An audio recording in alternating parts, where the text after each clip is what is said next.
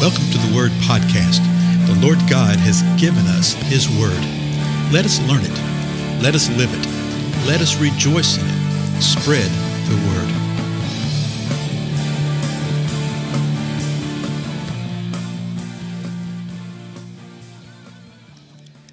Blessings, everybody. This is Dale. Thank you so much for joining with me today on the Word Podcast. We've been going through the 22nd chapter of 2 Samuel, a song that David composed unto the Lord, and a song that he composed for those around about him too, because he's declaring the ways of the Lord and giving thanks to the Lord for delivering him from his enemies and from King Saul. Remember how it started? So just think for a moment. What has the Lord been showing you? What has he been revealing to you through this song, through this psalm? Because there is a parallel psalm that's the same exact thing. I think it's Psalm 18. You know, and these things that the Lord's revealing to us, folks, they're for us. Okay, they're for us to show us, to give us insight, to give us revelation for our life. But also, they are for those within our oikos, within our circle of influence, our family, our friends, our acquaintances, even our enemies. Okay, these are things that we need to know. And when you know it, we have really a role and responsibility to speak it forth. So I want to pick up verse 31 of 2 Samuel chapter 22 was the last verse we closed off with. Remember what it said? It says this: As for God, his way is blameless. The word of the Lord is tested.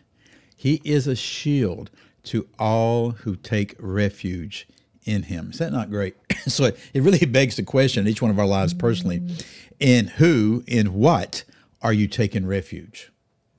Are you taking refuge in the Lord? You take refuge in the Lord, and he will be your shield. Okay? He will be your protector. He will be your strong fortress, as we're going to see here in a moment. He will defend and watch over you. You take your refuge in anything else, it's going to fail.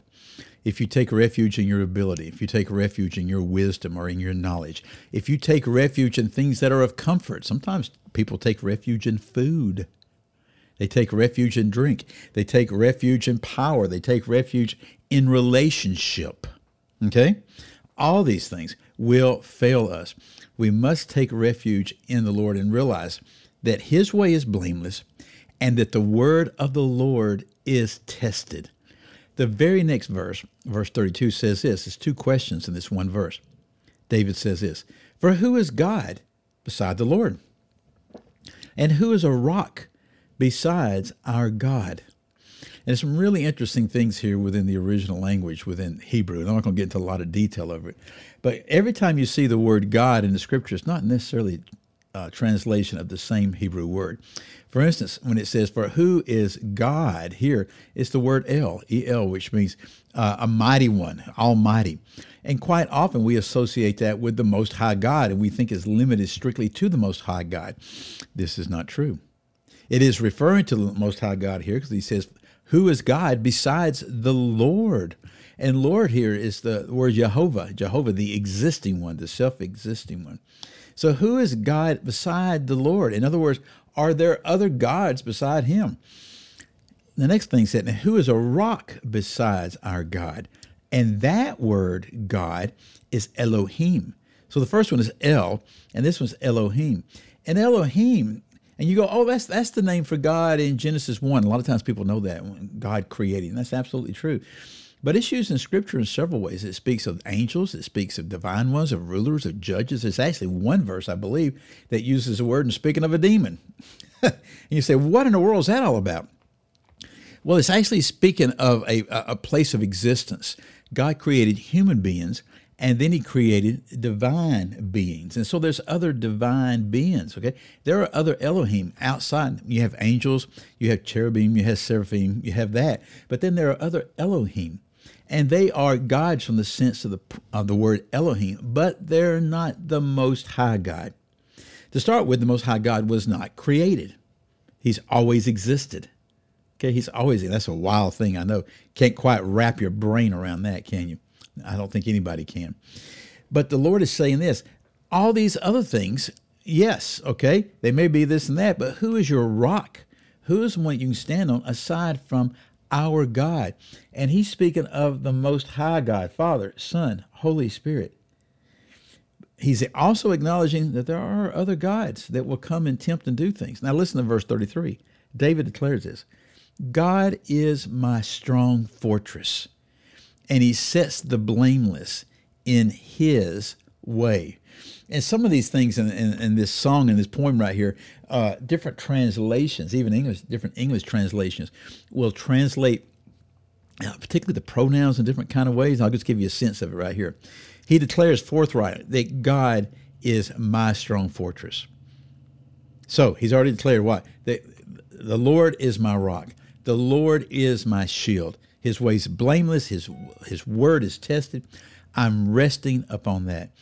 And then he says he, and he's speaking of the Lord, sets, and it's really the idea of he sets free the blameless in his way. So the picture is that God sets free those that he has declared to be blameless in his, God's way, in his path. It could also mean this, that he, God, sets free the blameless in my way.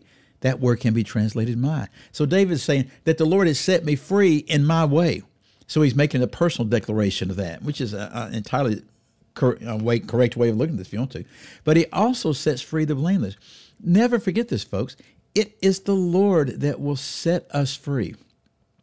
Okay, he will set us free. Verse 34, he builds upon this. He says, "Is he," speaking of God, "makes my feet like hinds' feet," or like hinds. What's a hind? Hind. Like deer. A hind's a deer. And he sets me on high places. So what's he saying about that? He's saying the Lord is the one that makes me sure-footed as a mountain goat, as a deer, makes me leap, makes me fleet of foot. It is the Lord that does this. But here again, it's the same kind of thing. It says, he makes my feet like hinds. That's David speaking. That my can also be translated his. Speaking of God, he makes his feet like hinds, and he sets me on high places. So in both these verses, right, you have this thing where the pronouns can be speaking of David or speaking of God, and both are appropriate. It is the Lord, folks, who sets us up on the high places. It is the Lord that will empower us literally to leap as the deer does and leap as he does, okay? The Lord's not encumbered by anything. Are you kidding me? He's fleet of foot in every way. So I'm going to stop right here because the next thing I want to get into, I'm probably going to talk about in a little while. Okay? But remember this. It is the Lord God, folks. There's none like him.